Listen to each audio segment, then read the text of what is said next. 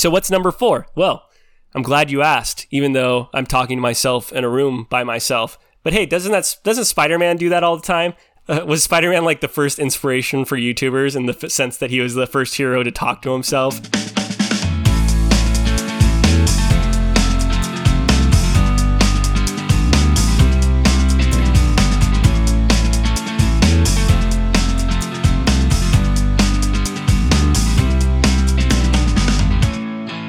Hello, my name is David Shire, and welcome back to How It's Going So Far, the only podcast with the world's number 1 Spider-Man fan. That's right, I am claiming the throne, and if you want to challenge me on it, then I'm setting a date for November 15th on my Google Calendar, and on that date, I'm going to dress up as one famous Spider-Man villain, Bonesaw, and we're going to rent out like Madison Square Garden, and if you can last 3 minutes in the ring with me, then you can claim to be the number 1 Spider-Man fan, but if not, I'm going to be out there breaking backs and breaking necks, all right? So I'm challenging you November 15th, but all joking aside, the reason why I'm doing this podcast a little bit earlier is, as you know, typically I will do a podcast once every 2 weeks, just to kind of make sure that I have enough time to prepare a script and prepare like my different thoughts on different movies.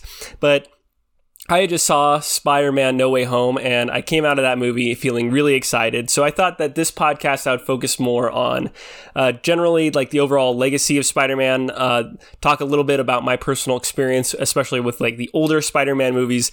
And this podcast is really just going to be a ranking of all of the Spider-Man films that I have seen, which is all of them, right? Unless there's like some super secret like Toei Animation Spider-Man, Japanese Spider-Man movie that came out, which I would not cover anyway because Toei has recently come under fire on YouTube for copyright striking a bunch of videos. That's a whole thing in itself and a total sidebar, but check it out if you want. So yeah, we're going to be covering all the Spider-Man movies, including Spider-Man No Way Home. This is going to be mostly spoiler-free. When I start talking about Spider-Man No Way Home spoilers, I will alert you in the episode and give you some time codes on where it is that I stopped talking about Spider-Man No Way Home. But this is a general overall ranking of all the Spider-Man films that have come out. So let's go ahead, let's get started and jump right into it. Starting with number 9, the worst Spider-Man film by a lot, I would say, is Amazing Spider-Man 2. Now, I do have a really fun memory about Amazing Spider-Man 2.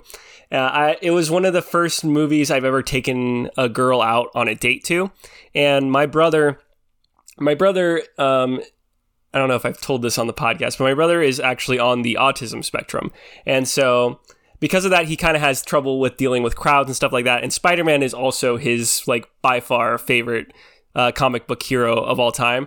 And so when I went to go take this girl out to go see Amazing Spider-Man 2, I had to bring my brother with me. Like, I had to. And my brother can be very particular with people and can kind of be weirdly aggressive with people. And so in this movie, I remember watching it, and I remember we were sitting in the theaters and he had to stand up and go to the restroom because my brother Jake also has like an issue where like if we always order like a large soda and he like drinks it all like a madman and then has to like go use the restroom a bunch of times. And so he was sitting in the most interior side of the theater, and he got up and he walked past me and my girlfriend, and he leaned in close to me as he was walking out, and I was like, what are you trying to do? And he was leaned in close to me, and he just like whispered to me. He's like, I hate your girlfriend. And he just kind of continued walking on. And again, this was like my second date with this girl. And so I thought that if she had overheard that she was going to be really offended by it and that my chances of continuing to date her were just completely over. But luckily she didn't. And that's like the best memory I have of Amazing Spider-Man 2, right? That's the only thing I remember that was positive of this movie, because the truth is this movie really is a mess. It lacks a lot of focus. It has too many characters. Well, I would say it has too many characters, but the reason why I would say that is it tries to focus on those characters without really focusing on the main character, which would be Spider-Man, right? Jamie Foxx as Electro is really wasted and very underused, and it felt that the movie was more focused on trying to explore Peter's parents' past than it was to create a genuinely interesting villain for Spider-Man to fight in the movie. You also get like Green Goblin showing up as Harry Osborn, which was just a weird decision. And overall, it was just a mess. Like, it was trying to be like 5 different Spider-Man movies, and it didn't really focus up on any one particular thing. The moment that's the most memorable moment and the standout moment of the film was when Gwen Stacy died, but it wasn't really a surprise. You know, like, it wasn't really this surprising moment for the film. And honestly, it might have been better had Gwen Stacy just survived that, because with Gwen Stacy's backstory, everybody kind of already knew. Like, as comic fans, we know that Spider-Man's first love, Gwen Stacy, is the girl that dies. She's the person that gets killed. It's super famous because it was the first time that's ever happened in a comic book where the love interest, like the Lois Lane, gets killed in comics, and it's really hard to kill Gwen Stacy without it being a surprise. And I think it would have been more surprising had she survived and had they just kind of broken up. I thought that would have been a more interesting place to leave that character. But instead, she ends up passing. And overall, it doesn't, again, it was his best moment, but it just didn't work. And then just everything about the movie was just so disjointed. And even though I do like Andrew Garfield, and we might be talking about his second movie coming up. I feel like that this movie by far is just the worst Spider-Man movie that has come out, and I don't think it's really that close. All right, so let's move on to number 8, The Amazing Spider-Man.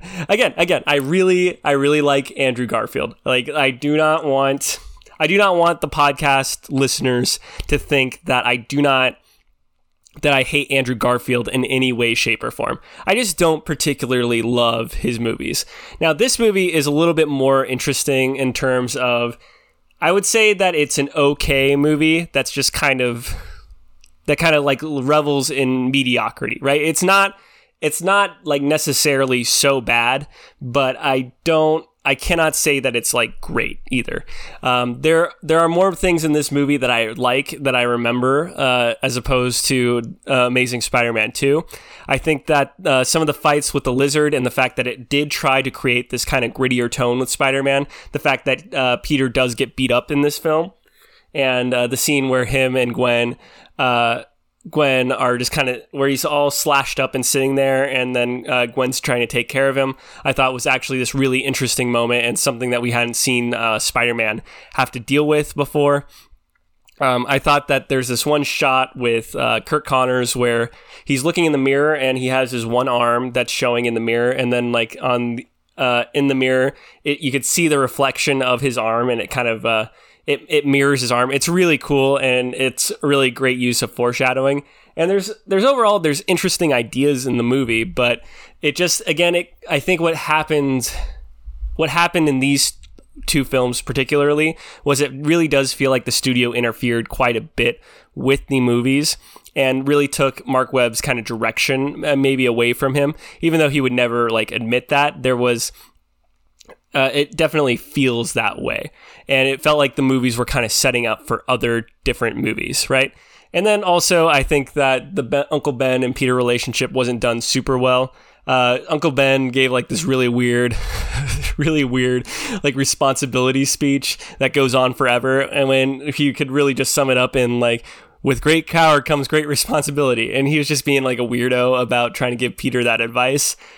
Again, like overall, I liked Andrew Garfield's take on Spider-Man. I wish that he was in better movies, but unfortunately he was in these kind of movies that were more convoluted and complicated than they needed to be for a Spider-Man film, which is why they're both kind of on the bottom tier for me. But moving on, let's talk about number 7, Spider-Man 3. Sam Raimi's Spider-Man 3. Now, this movie is a mess, but it's one of these messy movies that I actually kind of love in some ways.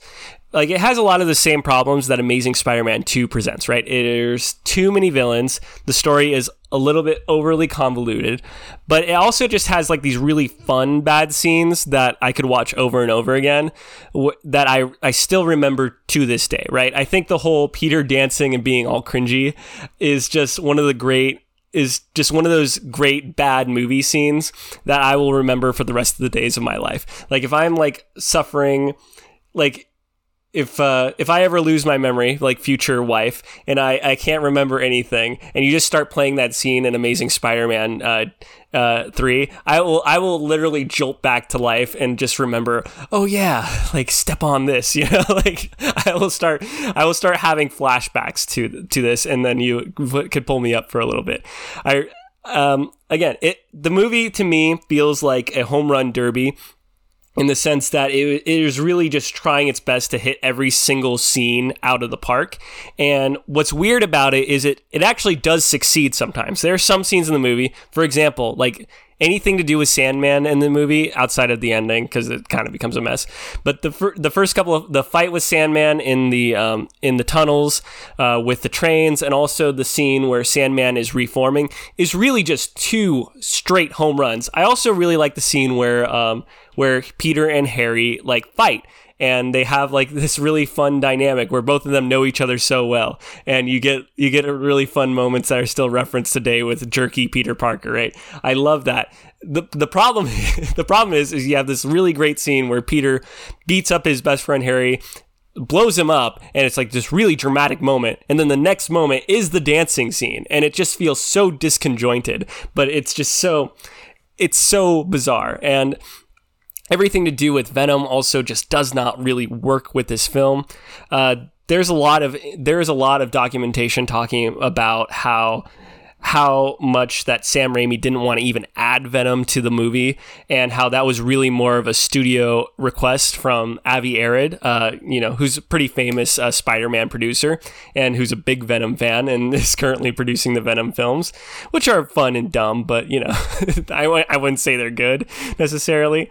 And you really see that. You really see that Sam Raimi cared specifically more so about the Sandman and his relationship with his daughter, and if given more time, I think he could have fleshed out the Harry Osborn relationship with Peter. I think that could have been a really interesting thing that both of them could have dealt with.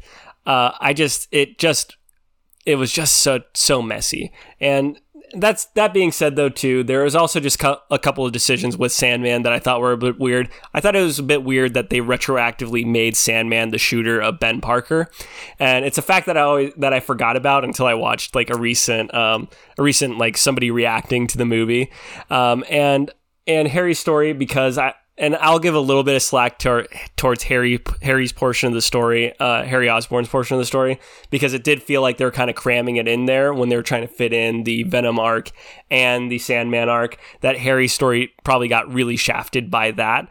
But it was really weird. The whole amnesia plot line, and him and Spider-Man him and Peter becoming best friends again, was just weird and bizarre, and I wish that they just didn't do it. Like maybe put it on hold for one more movie. But overall, it's just such a messy movie, but it's also, again, like I also remember so much of it that I can't really say that I completely hate it. And so, which is why I put it at number 7, because it's a movie that I would actually go and revisit versus Amazing Spider-Man and Amazing Spider-Man 2, which Amazing Spider-Man I might revisit, whereas Amazing Spider-Man 2, I don't really ever plan to watch that movie ever again, unless I really wanted to there's like some content reason as to why I would want to watch it. So that's why I put Spider-Man 3 as number 7. Now, number 6, and I'm going to double check here, just make sure I did my numbering correctly. So number 6, I would put Spider-Man Far From Home. Now, the reason why I put Spider-Man Far From Home at this spot is that for me, it felt more of an MCU palate cleanser than of a Spider movie. Like, it came out after Endgame, and Endgame was a very heavy movie for a lot of people, and I feel like the MCU was trying to kind of lighten the mood a little bit after Endgame came out, and Spider-Man was a pretty good palate cleanser, but I kind of wish that they just gave it to some other character. Like, at that point, just make a Hawkeye movie or something if you want like an in-between film for it, right? And to me, there's also kind of this debate in my head about like Far From Home, you can kind of see the MCU problems, because I feel I feel there's really two different types of MCU movies. There are MCU movies that take the time to tackle deeper themes and use their superheroes in really interesting ways. And then there's other MCU movies that are more focused on giving general updates to the plot of the overarching MCU narrative. And so I guess the best example I could think of is that you look at a movie like Ant-Man, which is a fun origin story, but the whole purpose of that movie is just to introduce Ant-Man into the MCU. And doesn't really have like deeper themes, versus a movie like Black Panther, which explores like deeper themes of race relations and is just overall a better movie. Even though I think that Black Panther, its second half is much better than its first half, I still think that the themes that it explores warrants it to be like one of the upper echelons in MCU films. So. And Far From Home kind of falls more into the latter than the former. Like there's not like a major theme that I can remember. I guess the biggest theme that I can think of off the top of my head is the theme of legacy, right? You see Tony Stark's legacy and how it affects like multiple people in the MCU, specifically Quentin Beck as Mysterio, and how it kind of negatively affected him and kind of turned him into a supervillain, versus the legacy of Peter Parker, who Tony really spent the time to mentor and really spent the time to show love to, that he ultimately kind of becomes the next like great hero of the Marvel Cinematic Universe. While all that's great, it really doesn't relate too much specifically to Spider-Man, and it doesn't work as well. But there are standout moments. I thought his fight with Mysterio is really great. I thought Jake Gyllenhaal's performance as Mysterio is really great. But again, this kind of felt more of a filler in between Marvel movie. Even if it's one of its best filler in between Marvel MCU movies, I still have to put it down here with number 6. Now, number 5 might be a little controversial. I don't know. Like, it might be, this whole list might be controversial because some people really love Andrew Garfield and would put like his movies at number 1, or at least Amazing Spider-Man at number 1, which is ridiculous. But anyway, number 5, and I've been going back and forth on this one, but I would say Spider-Man Homecoming is the number 5 Spider-Man movie out there. I could honestly, it's been so close that I could switch it with the number 4 Spider-Man film pretty easily, but I decided to keep it here because, again, the thing that it is missing is it's missing like a really hyper-focused look at Peter's story, and with the introduction of Iron Man and him kind of helping him out, I feel like it does take away a little bit from Peter's journey. But that being said, I think what this movie does a lot better than Far From Home is actually taking that idea of Spider-Man not really knowing what he's doing and making it part of the theme of the overall movie, right? At the beginning of the film, we see Peter in the Tony Stark made Spider-Man suit, and he is, being a hero. He is learning to take care of things on his own. But throughout the movie, he fails, right? He's not being very successful, and eventually what ends up happening is Tony takes back his Spider-Man suit. And it's only when Peter kind of learns that, like, look, you know what? I can't rely on all these gadgets. I just got to rely on myself. That then he puts on like his homemade suit at the end for the final third act. That he really does become Spider-Man for me. They cements himself as Spider-Man for me in the MCU. And honestly, it's kind of this great little arc that he goes on, right? And looking back on the film and thinking about where I was at during the film, it was a really, really heavy burden for Tom Holland to take, right? Like, we had just seen the Amazing Spider-Man movies, and they were not good, right? They were honestly, they were bad, and as we kind of saw through this list, and there's a lot riding on Tom Holland, because there's a lot of excitement seeing him in Civil War, but can he carry his own film? And the answer was yes. Kind of, right? Like, because they still, threw Spider-Man in all the promotional materials and stuff like that to kind of help out boost sales or whatever. But overall, I think the movie was really, really fun and really engaging. I would say my favorite moments by far were the scenes with the Vulture. I thought the Vulture was like a very interesting villain, and his personal connection with Spider-Man really raises him above Mysterio, in the sense that, like, that big reveal in theaters where it turns out that the Vulture is actually Liz's dad. main love interest of Spider-Man in the movie. I just remember I could hear a pin drop when that happened. And then the whole tense car ride scene was just so good, wherein he pulls out the gun and basically threatens Peter that he's going to murder his entire family if he doesn't stop. Just really cheap primo Spider-Man content right there. Also, I just love the scene where it's a callback to the comics where Peter has to lift up the boulders and get himself out of the rubble. And yeah, there is like that cheesy moment where he looks into the water and sees his mask, and then it shows the half reflection of his face and Spider-Man's face that some people criticize for being too cheesy. I love that kind of stuff. I love like showing visual motifs like that. So overall, like, there is arguments that you can make that could put this movie higher on the list, but I feel like it comfortably, for me, sits here at number 5 of the Spider-Man films. So what's number 4? Well, I'm glad you asked, even though I'm talking to myself in a room by myself. But hey, doesn't Spider-Man do that all the time? Was Spider-Man like the first inspiration for YouTubers in the sense that he was the first hero to talk to himself and just be entertaining talking to himself? But anyway, moving forward, number 4 is Spider-Man. All right, Spider-Man, the 2003, I think it was 2003, maybe it was 2002. We're going to say it was sometime between 2003 and 2002, Sam Raimi's Spider-Man. And again, very difficult. It was very hard to pick this over Homecoming. But for me, what it really came down to was that this was the movie that started it all for me in terms of film, right? I remember this specifically being one of the first movies that I'd ever seen. I remember my dad taking me to theaters, eating that popcorn and watching this film and just being so amazed by it as a kid that it really holds a real special place in my heart.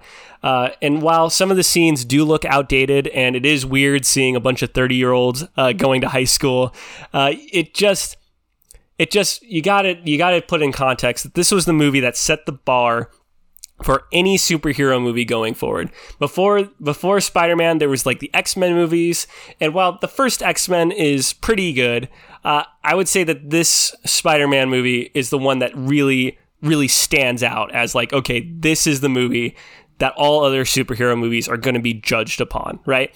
I think that out of all origin films, it is one of the best. I think that off the top of my head, I can't really think of a better origin film. Like, it doesn't fall into the same weird origin movie traps where it has like a bad villain that's just kind of a carbon copy with like the same powers as the main hero.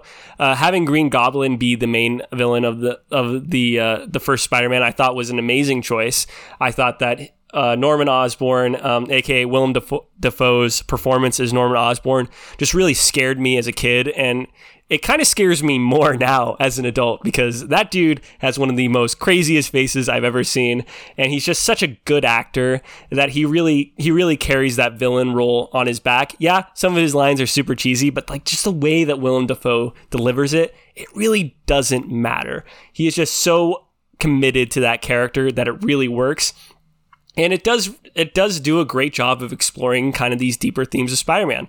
You know, I think my favorite scene in the movie is the scene where the Green Goblin captures Spider-Man, and then they both have a talk, and and Green Goblin lays it out like, look, you know, you're a great hero and people love you right now, but you know what people love more? Watching heroes fall. And he gives like this great monologue and he tells him to think about it. And Peter's choice to just continue fighting him and continue to do what is right is just really great. And is Spider-Man. Also, it's the greatest Uncle Ben death scene. I think that Tobey by far like really sells that scene.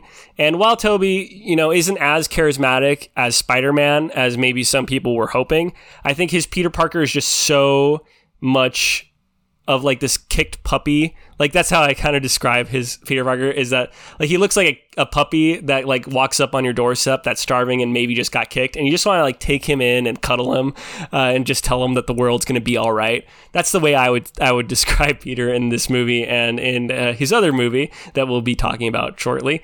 And I think that's what really works. There's just so much nostalgia for this movie, and there's times where I even think about it and I want to put it above Spider-Man 2, but Spider-Man 2 just like has aged so much better, and its themes of being Spider-Man are just so much deeper that I have to kind of keep it here at the number 4 spot, right? But controversy time. Speaking of Spider-Man 2, Spider-Man 2 is my number 3 movie.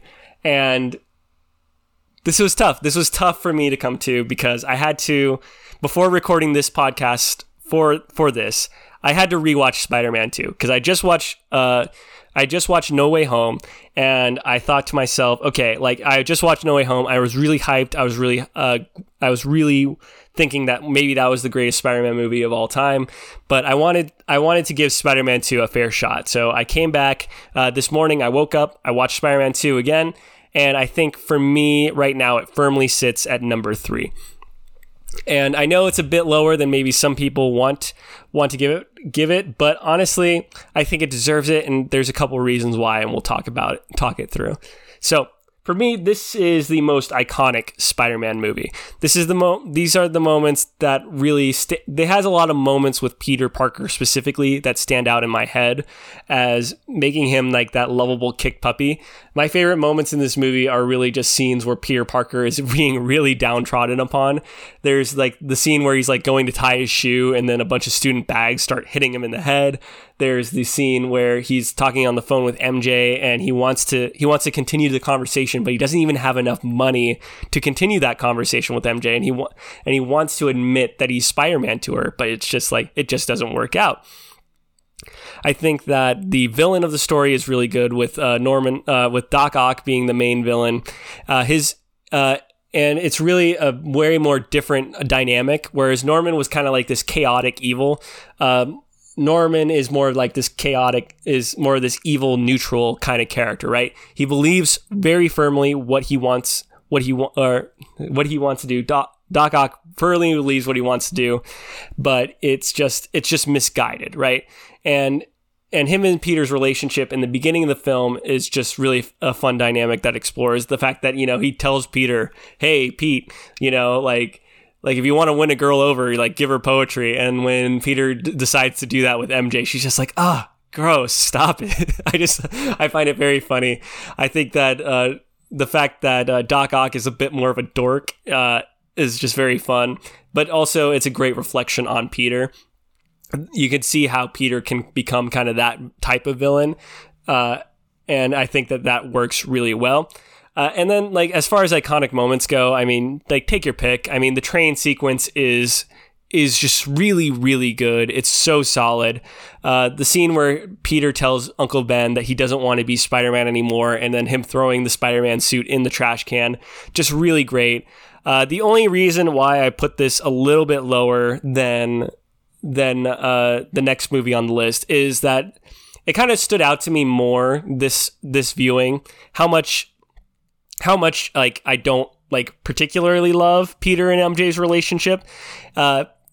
Peter kind of comes off as a bit whiny and maybe a bit, manipulative. Like obviously he doesn't want to tell MJ he's Spider-Man, but I think there's like better ways he can go about it where he's not like constantly ruining her life, being like, "Yeah, I love you. Oh yeah, but like I don't." I think there's like a better way that Peter could handle that situation.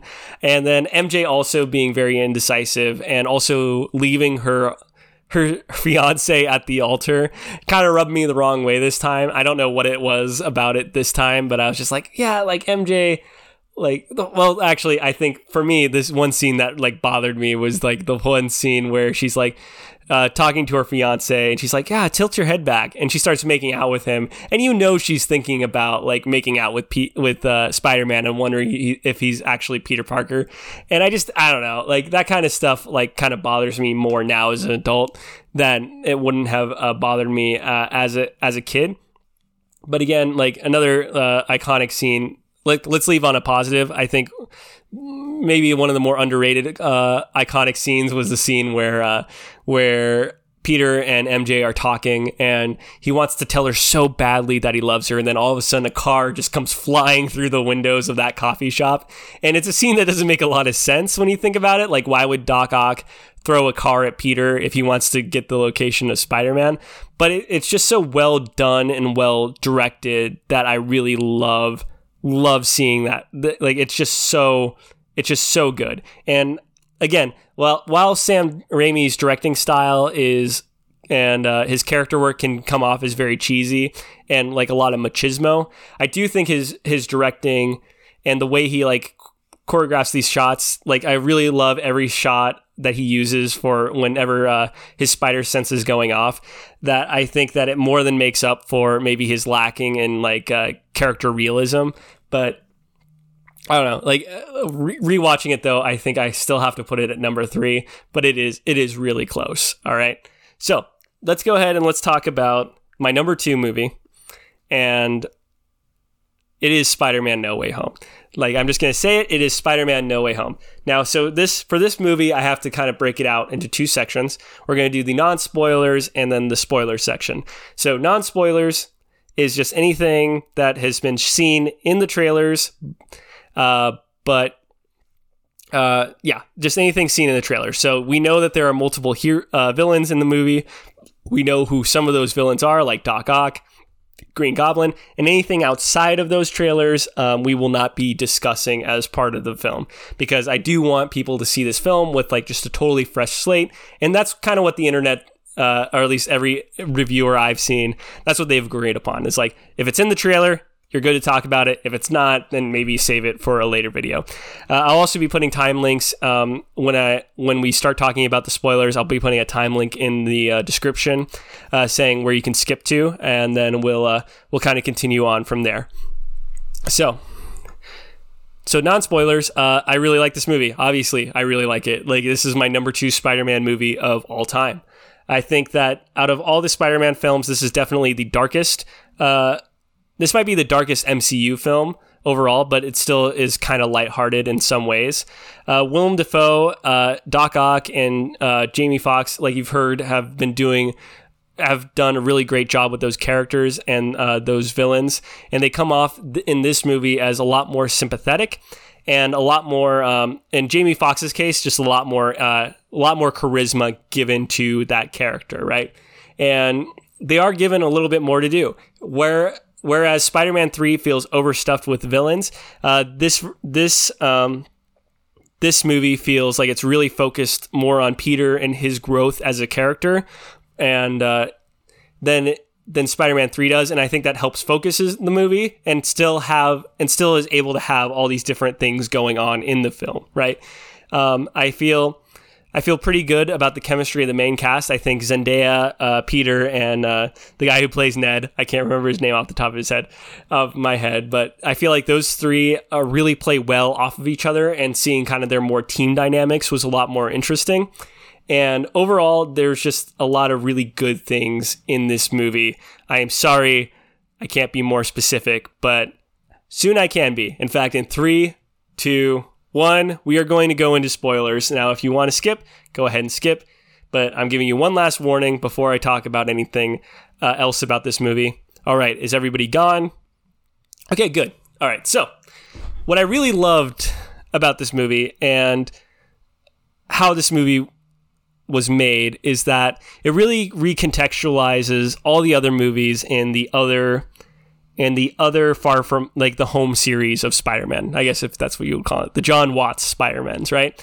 Where it has this moment, and again, very big spoiler, so please leave if you're still here, but where the big moment is where the Green Goblin kills Aunt May, and having that scene play out, and having Peter, that being like, and having Aunt May say, with great power comes great responsibility, and you need to help these villains, you need to help these people if you want to be a real hero, I think was just such a brilliant decision, and so unexpected, that for me, that's the moment that really puts it above a lot of these other Spider-Man films, because we spent time getting to see Aunt May and Peter, seeing their relationship, and having that taken away by the Green Goblin, a villain who's notorious from taking things away from Spider-Man, was just so good and just so interesting to see.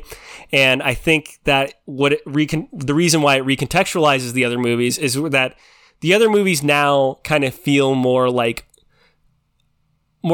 prequels to this movie, in the sense that, like, this movie felt like the origins of this this version of Spider-Man. Like, this is now Spider-Man. This is the character fully realized, and by the end of the film, you really see that. Like, in the beginning of the film, you see Tom Holland's Spider-Man. You see like this plucky kid who's got a lot of fight in him and is willing to do good. But by the end of the film, you get to see him being kind of more weighed down by his responsibilities.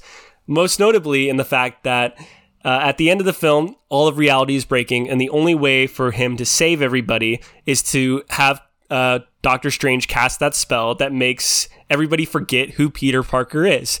And because of that, he has to give up his relationship with MJ, has to give up his relationship with Ned, and on every single character in the MCU. And while he doesn't have Aunt May anymore, you really feel like it's this really tough and completely selfless decision that Peter has to make.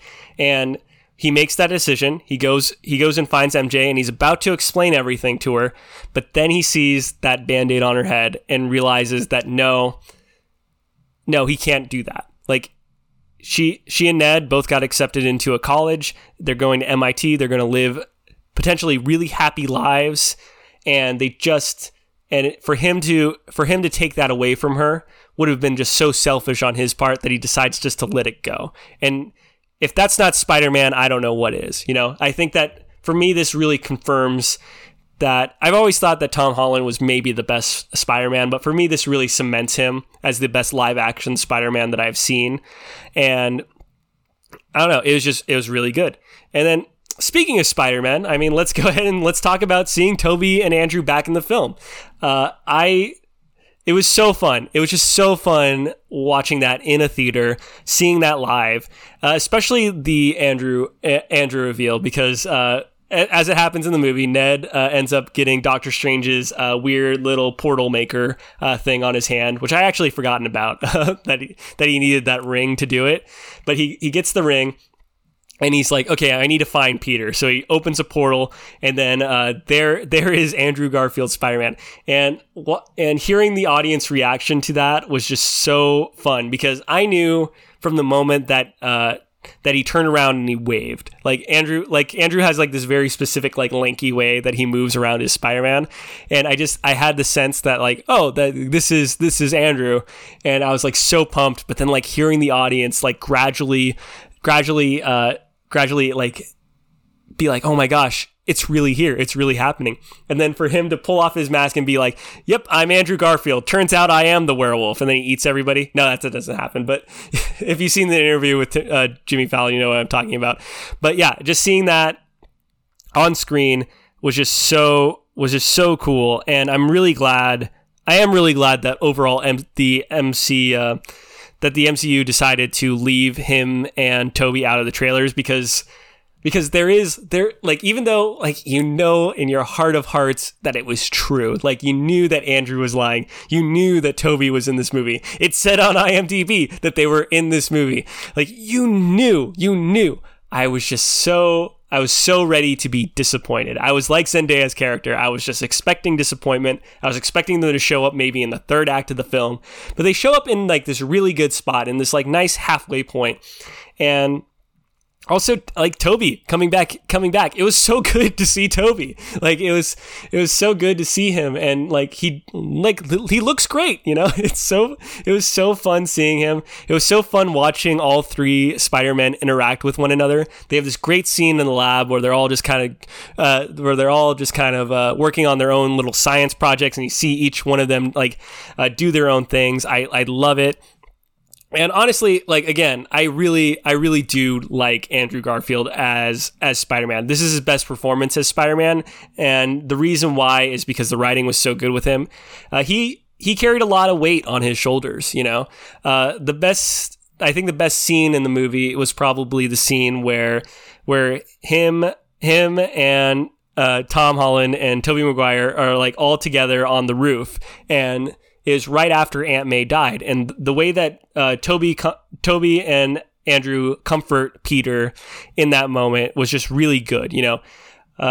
Andrew talking to Peter and being like, like, in my universe, my MJ died, my Gwen Stacy died, and I stopped pulling punches. I was just like, when he said that, I got chills. I was like, oh my gosh, like this is this is a really broken Spider-Man, and what an interesting character, And he said that he had all these different regrets and stuff, and I really liked what the context was there.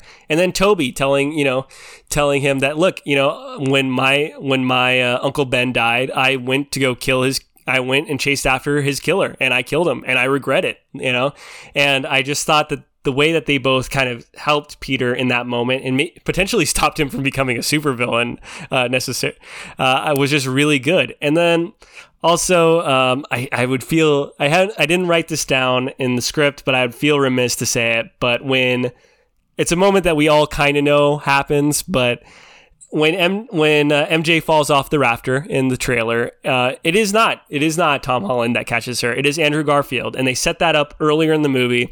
And when he catches her, there's just like this look on Andrew's face, and everybody like joyously cheered when he did it.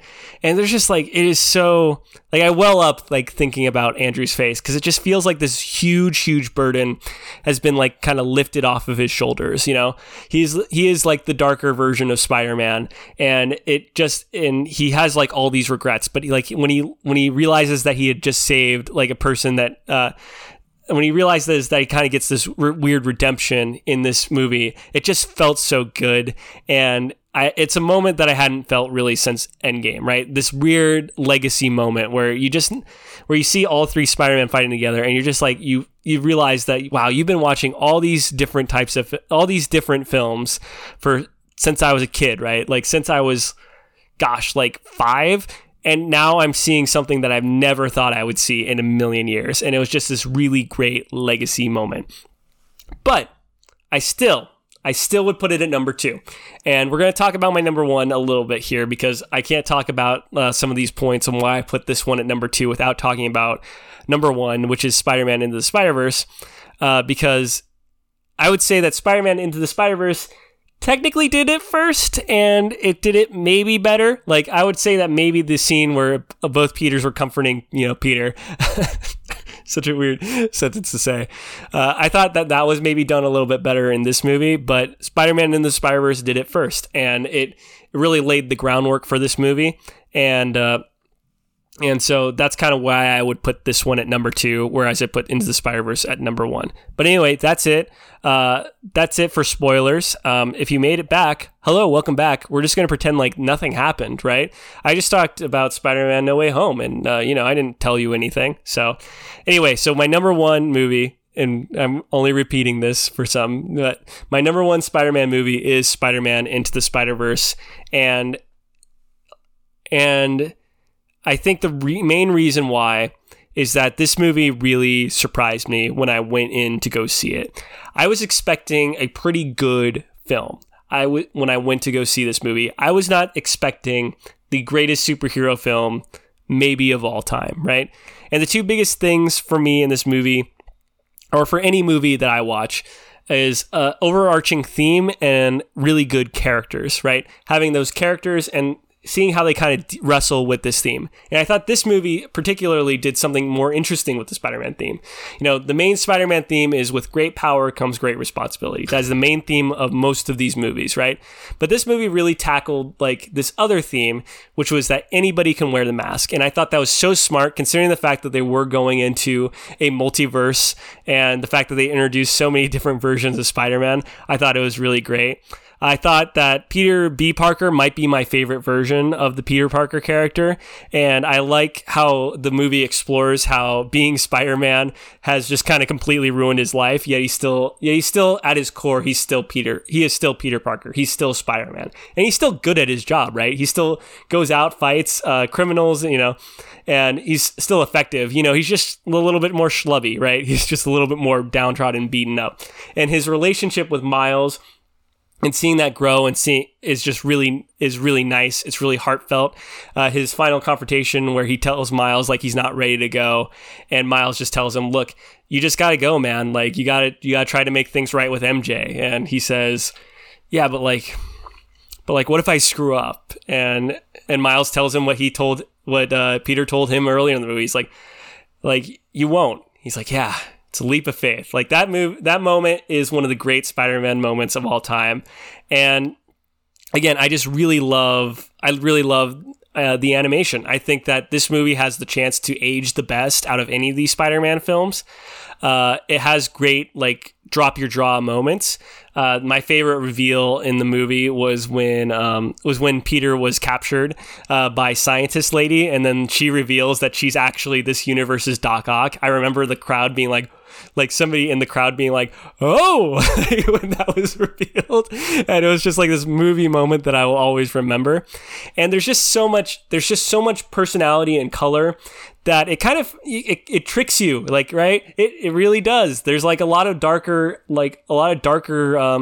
elements that come into place in this movie. You know, it tricks you in the sense that, like, you're watching another Spider-Man origin story. You see another Uncle Ben die, except in this case it's Uncle Aaron, and it turns out that he was the Prowler, which was also just a great story reveal and made the movie just feel so fresh and just good. Like, it felt good watching this movie. And I remember just like this ball of excitement as soon as the credits rolled, where I was like, wow, I can't even sleep right now, you know?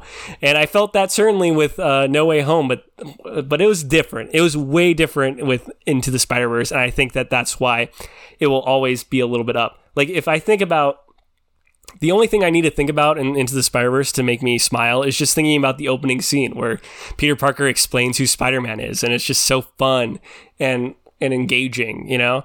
And that's why it's the number one Spider-Man film for me of all time. Whew. Anyway, so hopefully this entertained you a little bit. If you disagree with my rankings, by the way, I don't really care, because you're wrong and I'm right. No, I'm just kidding. If you disagree with my rankings, like, just, you know, let me know. I'm totally open to hearing, like, different opinions. You can try to convince me that Amazing Spider-Man is the best Spider-Man movie of all time. I'll hear you out, you know. I might never agree with that take, but I'll hear you out, and I would love to hear it. But anyway, you can let me know by going to my website, How It's Going So Far. I'm going to post the show notes of this episode onto the website, along with a link to the podcast, just to give yourself, if you want to help me with the extra downloads and stuff like that. And you can leave a comment on the post. If you have... Other than that, I think that Spider-Man is just such a great character. There's so much other stuff I want to talk about with Spider-Man. I can't wait to see what they kind of do with Spider-Man as it kind of continues forward in the MCU. And that's pretty much it. I mean, again, my name is David Shire, and that's how it's been going so far.